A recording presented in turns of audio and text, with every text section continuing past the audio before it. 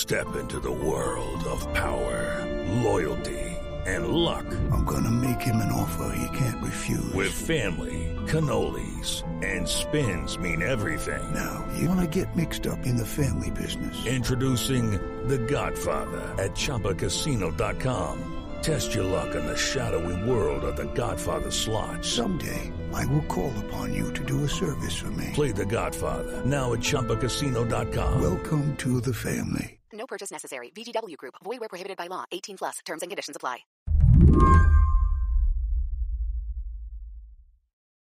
Another great day at Google.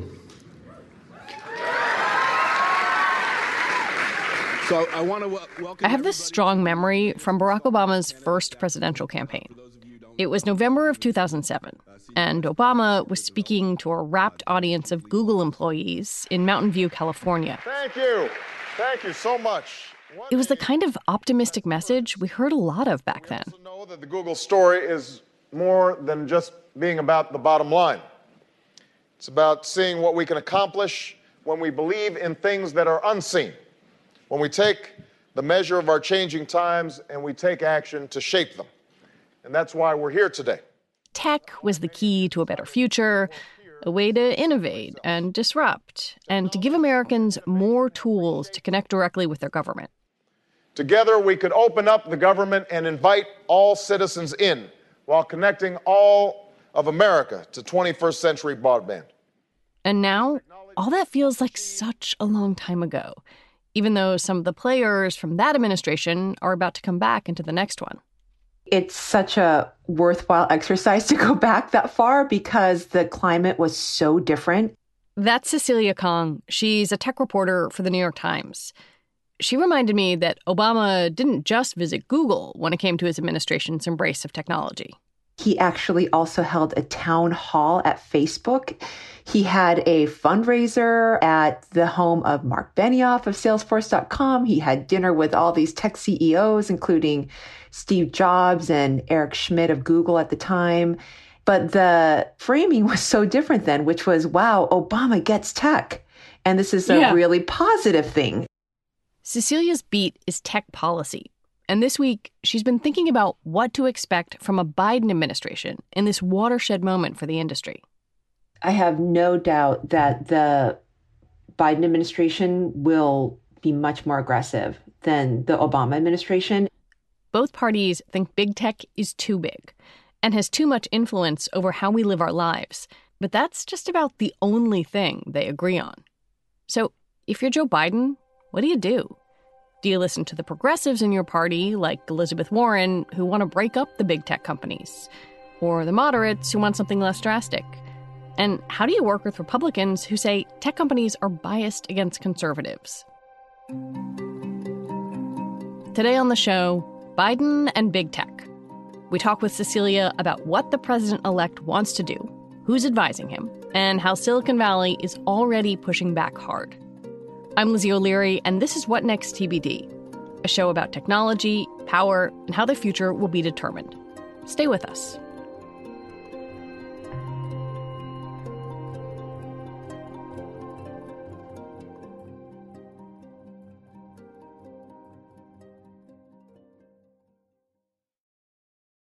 This episode is brought to you by Discover.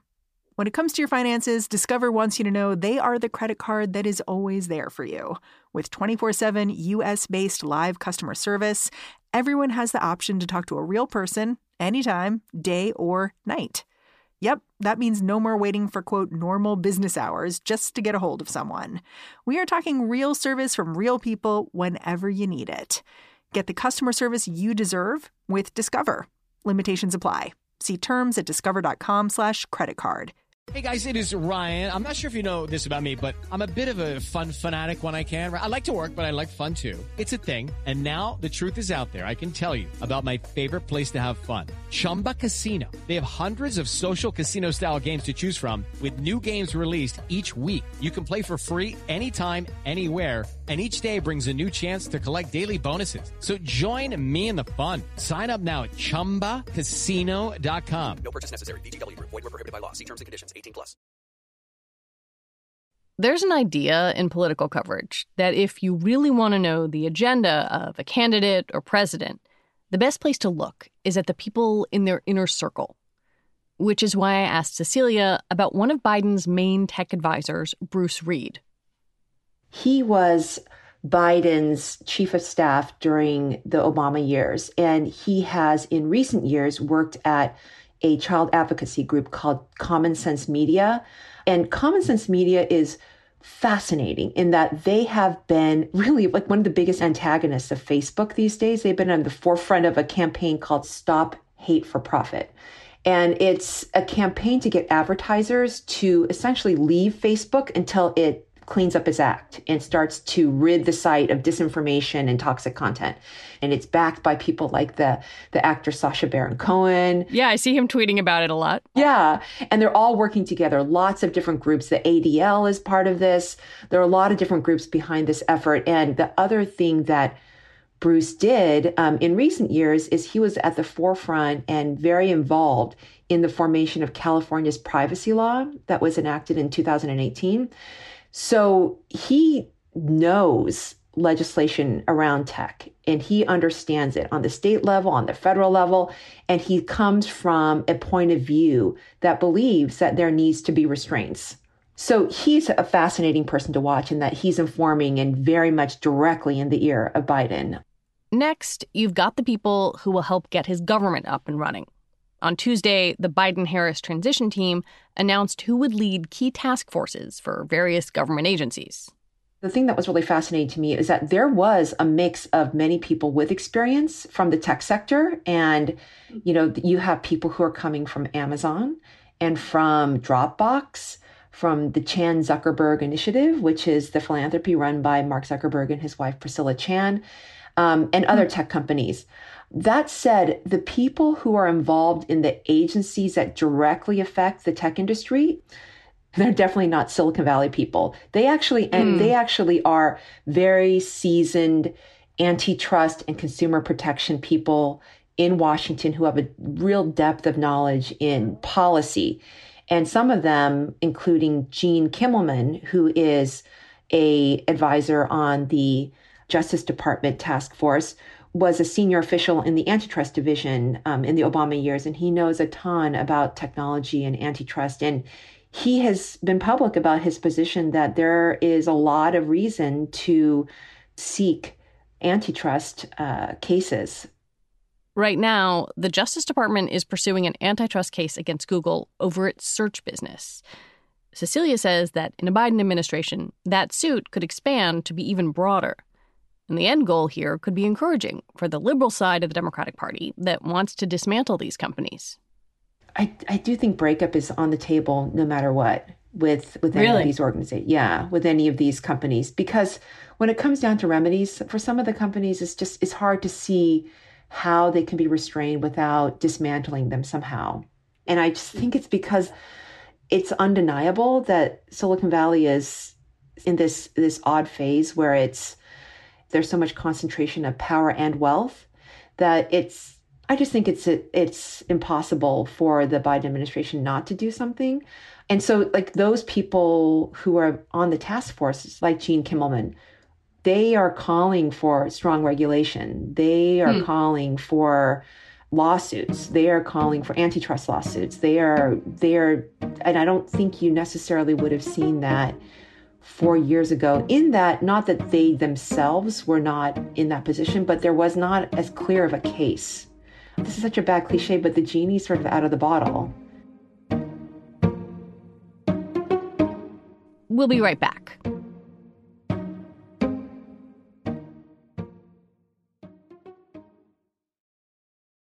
This episode is brought to you by Progressive Insurance. Hey, listeners, whether you love true crime or comedies, celebrity interviews, news, or even motivational speakers, you call the shots on what's in your podcast queue, right? And guess what? Now you can call the shots on your auto insurance, too. Enter the Name Your Price tool from Progressive. The Name Your Price tool puts you in charge of your auto insurance by working just the way it sounds. You tell Progressive how much you want to pay for car insurance. Then they'll show you a variety of coverages that fit within your budget. giving you options. Now, that's something you'll want to press play on. It's easy to start a quote, and you'll be able to choose the best option for you fast. It's just one of the many ways you can save with Progressive Insurance. Quote today at Progressive.com to try the Name Your Price tool for yourself and join over 28 million drivers who trust Progressive. Progressive Casualty Insurance Company and Affiliates. Price and coverage match limited by state law. With any new administration, there's always this tendency to kind of go through a laundry list of priorities. But I want to try and look at them differently because we're still talking about a divided Washington. So I'd like to lay out what a Biden administration could do on its own and what it would need Congress for. When you think about their top priorities, what could they knock out through executive actions or through federal agencies? I think a real out-of-the-gate goal for the Biden administration is to address the digital divide.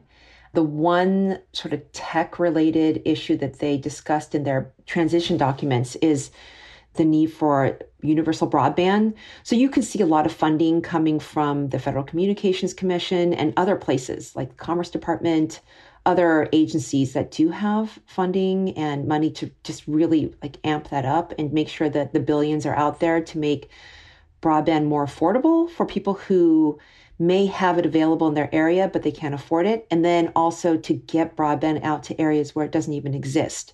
And then I think the Biden administration has the benefit of the bully pulpit and telling the telecom companies, like, look, we're in a national emergency. Make your broadband free for 2 months. I think that they have a position to just really sway the private sector in this moment when it comes to universal broadband. That said, to really make universal broadband a reality, and let's not kid ourselves, the digital divide has been like a 2-decade problem. Like it's tens of billions of dollars have been spent on trying to get broadband to every home in America, and every administration, including the Trump administration and the Obama administration, has failed. So what would that take to make that really a reality, like a permanent universal broadband reality? I think it takes like a massive funding package from Congress. So like many, many things, all of that hinges on what happens in Georgia. If the Democrats pick up Senate seats in Georgia's special election in January, that would give Biden extra muscle to be able to change tech policy. But there are some other things Cecilia expects him to do right out of the gate. The Trump administration has an executive order on social media in Section 230, but it's all based on what the Biden administration would probably describe as all the wrong reasons for why they're doing it. So they would roll that back, this executive order. The other thing that they would do is continue and potentially expand the antitrust investigations and the orders and the lawsuits against the big tech companies. Out of all his tech policies, Biden's stance on Section 230 of the Communications Decency Act is perhaps his most extreme. Section 230 shields companies like Facebook and Twitter from liability for what third parties say on their platforms. And frankly, it's key to these companies' business models. And back in 2019, Biden was asked about it. He simply said, I think it should be revoked. He used the word revoked. That's a big deal. It's a big deal. So everybody was flipping out and saying, wow, if the Biden administration completely takes away Section 230 and this important legal shield, then where does that leave us? That leaves us to a flood of lawsuits, potentially, for hosting, like, let's say Facebook hosted Alex Jones and Alex Jones told people, like, and this, these are all true stories. Alex Jones was talking about how Sandy Hook was a conspiracy theory. As of now, you actually can't sue Facebook, or it's very difficult to, given Section 230. So this would just make those kinds of legal actions easier. And that will ignite a war in terms of lobbying from the tech sector. I think that's the one thing that they're the most afraid about. Well, let's talk about lobbying, because when we look at the past few years, tech companies have really beefed up their efforts. Amazon, Apple, Facebook, Google. When you put them together, they spent $53.6 million on lobbying last year. I mean, that is more than Wall Street. That's more than Big Pharma. So what do they want to get for that money? Because they're not laying it out without some real goals in mind. So what they want to get from that is studying the water. I mean, when it comes to lobbying, it's pretty simple why companies lobby. They want to protect their businesses from regulation, or they want to attach regulation to their rivals. They are going to lobby very vigorously against data privacy rules that are too strong. They will say, we're cool with data privacy regulation law, but they'll lobby on the details to make it really watered down and to make it very, very beneficial for them. So this is winter is coming, but we just want to kind of shape it a little bit because we know we can't get out of the spotlight completely. Oh, yeah. This is winter is coming, but, we are going to ensure that we are the most protected in this storm. One way the tech companies might try to protect themselves is by arguing for their value to America in this pandemic economy. They will, in this very broken economy, present themselves as important jobs creators and important companies in the economy so that any regulation that curtails their ability to grow and to hire more people is bad for the whole country. That's going to be a messaging point, not in such blunt terms as I'm describing, but that's something that they're going to try to implant in the minds of lawmakers. And so that when the lawmakers are introducing rules, they'll always have that nagging feeling, oh, if I sign on to this legislation, am I possibly cutting off thousands of jobs in my district back in Iowa or wherever it may be? So that's sort of the calculus for the tech companies. I want to talk a little bit about age. Not Joe Biden's age, but the age of our laws, right? The big laws that govern the internet were written when I was in college, high school. I feel like every time we do a show on regulation and technology, we come back to this idea that we're talking about stuff from the 90s in 2020. Do you see any room for a real update to these laws? And do we need one? Yeah, I mean, Section 230 is a really great example because it was enacted in 1996. And interestingly, the creators of that law themselves say that it is in some ways outgrown its original purpose in the sense that they think that it should be maintained and they think it should be preserved, this particular law. But they said, look, it was meant to help startups. But Google and Facebook and Amazon, those are not startups anymore. These companies are gatekeepers for really big things. Like they're sort of the choke points or the gatekeepers for commerce, for speech, for the acquisition of ideas through search. And so there's, once you start thinking about it that way, you can see how the unanimous thinking about these companies as too powerful really boils down to that idea that they have too much control. Before I let you go, I guess I want to ask you about how all this applies to regular people, because these are nerdy conversations that we're having here. And obviously there are things that, big tech and their lobbyists are thinking about. But does it matter, do you think, in how someone goes about their day, or if their kid is doing remote learning at home, if they're trying to, use their phone to do a whole bunch of things? Does this stuff matter? Is it going to affect people's daily lives?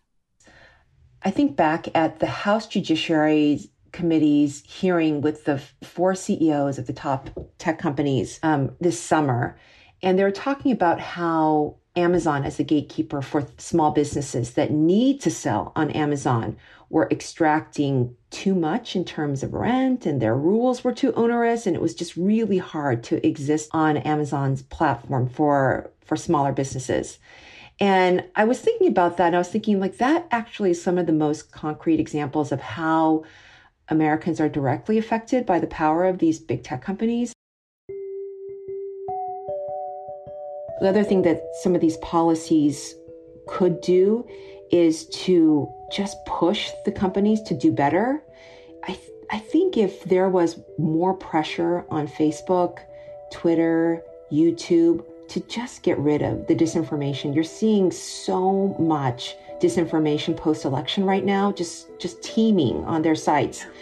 And I think just the pressure that there will be real punishment on the other side of that, I think that will be a real relief for a lot of people who feel like they're caught up in such like confusing swarms and storms of echo chamber discussion, and you don't know what's real and what's not, and what's fake and what's not. And I think if there's a little bit more rigorous standards on what is truthful and what is not, I think that will be a real relief for consumers.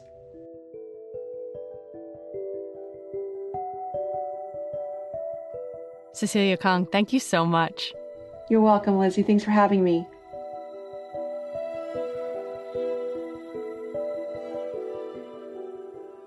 Cecilia Kang covers technology and regulation for The New York Times. And that is our show for today. TBD is produced by Ethan Brooks and edited by Allison Benedict and Tori Bosch. TBD is part of the larger What Next family, and it's also part of Future Tense, a partnership of Slate, Arizona State University, and New America. Have a great weekend, and Mary Harris will be back in your ears on Monday. I'm Lizzie O'Leary. Thanks for listening.